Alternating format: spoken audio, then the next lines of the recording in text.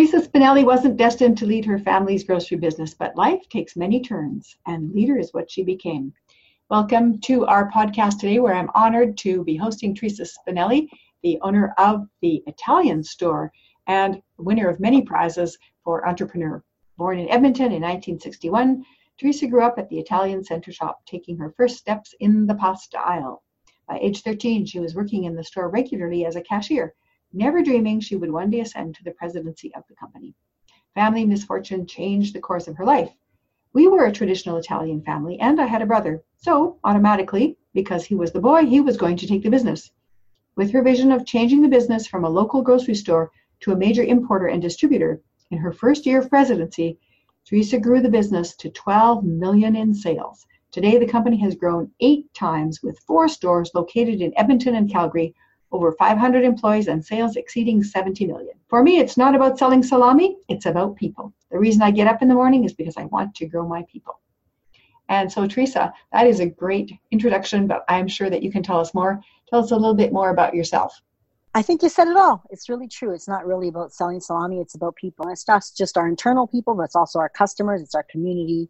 It's people. I love people. That's really great. So a little bit more about what's happened in your life. So you grew up, right? I mean, other than taking steps in the pasta aisle, you must have done some other things. What was it like growing up in Edmonton? And tell us a little bit about your childhood. So I really did grow up in the store as a baby. And also when I was older, I was always in the store. My parents worked 12-hour days. So after school, we didn't go home. We came to the store. And my customers really feel connected to me because they actually did watch me grow up. So they watched me walk down the pasta aisle. They watched me go to grade 1, 2, 3, 4, so on and so on. When I was 13, my dad made me come to work and I was a cashier. That's how I started.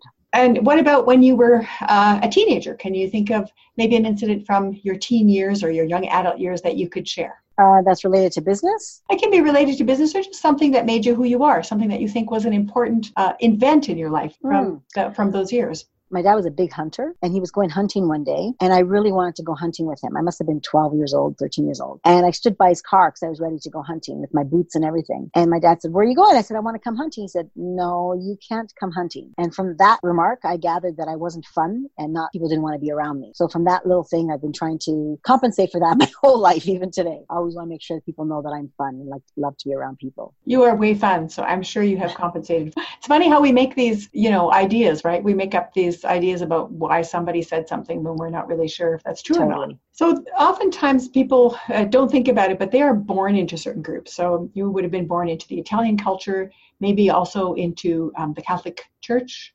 probably into downtown core culture. Like there would have been many different groups that you would have considered that you belonged to. Can you think of something from those groups that you were born into that influenced you as a leader? Well, for sure into the Italian community. I was very much Italian. Like when I went to grade 1, I didn't speak any English. Italian was my first language. So that really did shape me as a person. I mean, all I know is being Italian. Like imagine, I remember when a kid farted in grade 1, I was shocked because he was Canadian. I thought only Italians farted because I was just so surrounded by Italians all the time. I never realized there was other people, really.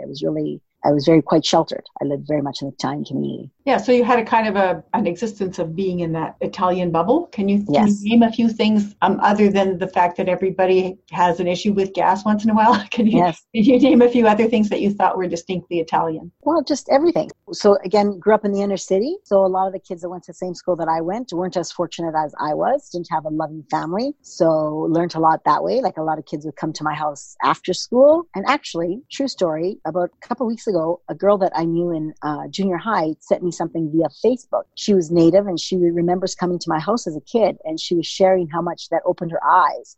Like she remembers my pantry being full of food, whereas her pantry was never full of food. She remembers me talking fondly of family and she just never had that. So she just really had really great memories. And she says that it really opened her eyes to different possibilities back then. It's kind of interesting how sometimes people will come back and connect with you and you didn't expect it. Right. I had something like that happen to me about 3 years ago. A babysitter that we used to hire when my kids were young called me and said, "I wanted to tell you that the one time that I stole something from your house and you didn't, blow up at me and that you still kept me as a friend." Wow. That really affected me. And it's something that I've always done. And I had completely forgotten about it, to tell you the truth. And basically what it was we had this little coin thing that we used for bus money, right? day. And I think she probably took $2 out of it. It wasn't a big deal. But apparently that really marked her because she called me 30 years later to tell me about it. Wow. It's amazing. You never know, right?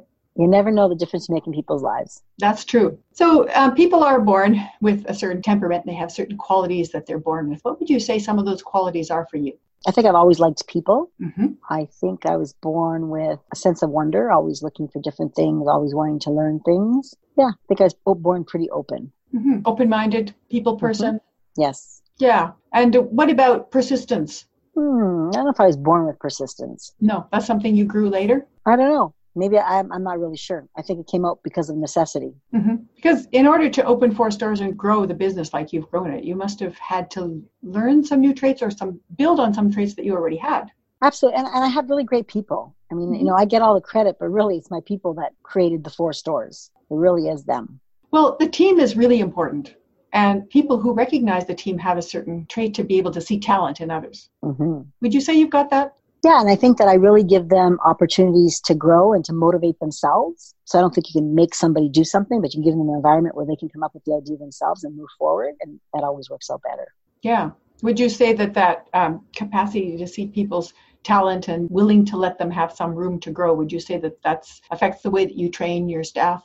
Of course. Absolutely. Tell the listeners a little bit about what you do to train your staff, because a lot of managers have difficulties with that. Yeah. So what I've learned is that, telling people what to do doesn't really ever work very well. I sit here in my office and I tell people how to cut salami. I should really listen from them because they're the ones that do the job every single solitary day. So we really listen. Like when they tell us this machine doesn't work because whatever, and it needs to be fixed because we need a different type of machine because it'll make our job easier, we really have to listen. Usually people just say, oh, no, that's a machine, you use it. But that doesn't work out very well. They'll use it because they have to, but it doesn't really give them any empowerment or give them any opportunity to get better. And everybody really wants to know that they can make a difference and that they matter. So when we take our employees' suggestions seriously, they really know that they make a difference here. And they do. Yeah, because that feedback, if you take it seriously, they're certainly willing to give you more. Always. Yeah. So can you think of a time when you became aware that your culture was different from other people's culture? Oh, many times. One that stands out for me right now is when I brought a friend from high school home and she had to move out. It was our last year of high school and she had to move out. And my mother was just like taken aback. She couldn't believe that this girl had to move out of her house because she was 18 years old now. Whereas our culture is you live at home till you get married and sometimes even afterwards. So that was a big thing for us. First of all, my mom was really heartbroken. She didn't understand the reason people want their kids to move out is so that they can learn independence and learn how to pay bills and stuff like that, right? She just thought it was not a good thing to do with kids, right? So she didn't understand that part. That was very different. I had another situation where I had a friend from Australia come stay with us. She was a feminist, and my mother really catered to my brother because he was a boy, and she really catered. And my friend was just aghast, So my mother one day, just after dinner, she said, hey, I know you think this is horrible, but I want to explain to you that if my son asks me to get the olives, I get them, not because I feel I have to, I want to because I know he's going to eat them and that makes me happy. So don't feel bad for me. I'm not doing this because I'm forced to or I'm treated badly. She goes, I do it because I love him and I want him to eat the olives. If I don't go get them, he won't eat the olives. So she said, don't feel bad, So it's a whole different way of looking at things, right? And for my friend also. That's a really good example because a lot of times when people become aware of something that's different, they automatically think it's wrong because it's not what they do. Right. And so to be able to see both sides that's how we can move forward, really. Absolutely. So I wanted to ask you about if you were, say, going to be employed by somebody and you were in the position where you could say to the employer, this is how you can work best with me. What would you say to that employer about how to work well with you? I would say, give me a task, show me how to do it, and then leave me alone. Just give me the opportunity to do it on my own. And then, of course, check in once in a while, but give me the opportunity to shine. Let me do it. Yeah. And sometimes people don't get the task or they don't even know what their tasks are. Right. And they don't know how to do it because nobody's shown them. Correct. If they make a mistake, nobody stops them soon enough. And then afterwards they get blamed for something when they have a chance.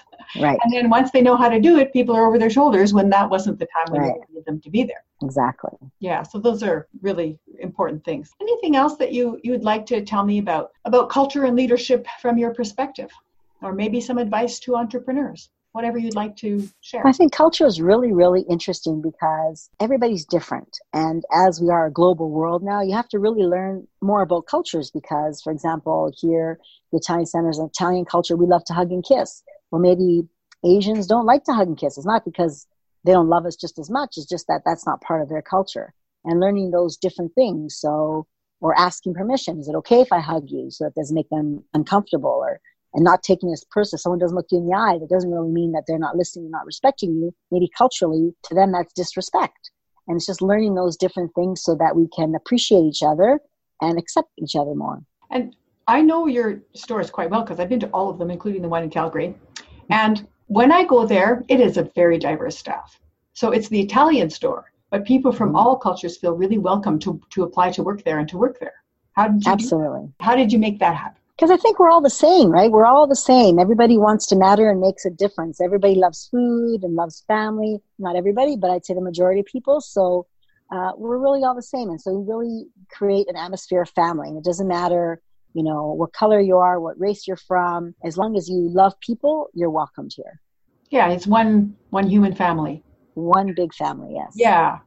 And if we saw each other all over the world as one human family, we would have really very few different problems. World. Yes, different world for sure. Yeah. Well, I really appreciate the fact that you're promoting the oneness of humanity. Thank you. And that you're doing that on a daily basis through your store, through your business, through the way you interact with people. And I'm honored that you took the time to be a guest on the podcast today. Well, thank you. I think what you do is pretty phenomenal. So I'm very, very honored to be part of it. Is there something you would like to promote and let people know about before we end today? Just that good food is easy, that cooking together and eating together really forms bonds. It's where friendships are made, where deals are made, and that we have to do more of it together.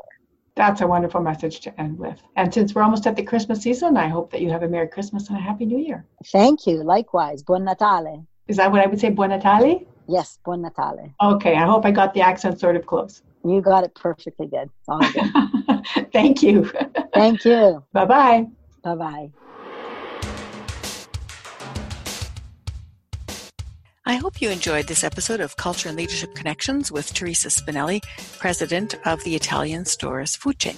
At the Italian Center Shop, the atmosphere of family makes people from all cultures feel welcome. And you certainly feel that when you walk in. And when you see the enviable portrait of employee diversity that she has there, everybody's happy to work and they enjoy their jobs. Teresa has no problem with retention. People love to come to her store and they line up to join the team. I also really love the way she focuses on having good food as bringing people together and how good food is something that all cultures can enjoy. Teresa Spinelli infuses her Canadian life with her Italian values to impart the oneness of humanity to her grocery store business. And she shares how looking at the world as one big human family with their similarities and differences shapes her professional experience. Remember that it's really something wonderful to rate this podcast and to share it with people so that more people can hear and benefit from it. You can also leave me a voice message on Voxer, and you may just be surprised to find yourself featured on a podcast coming up with your comment. Thanks so much for listening, and may culture and leadership insights help us all to build happier, more inclusive workplaces.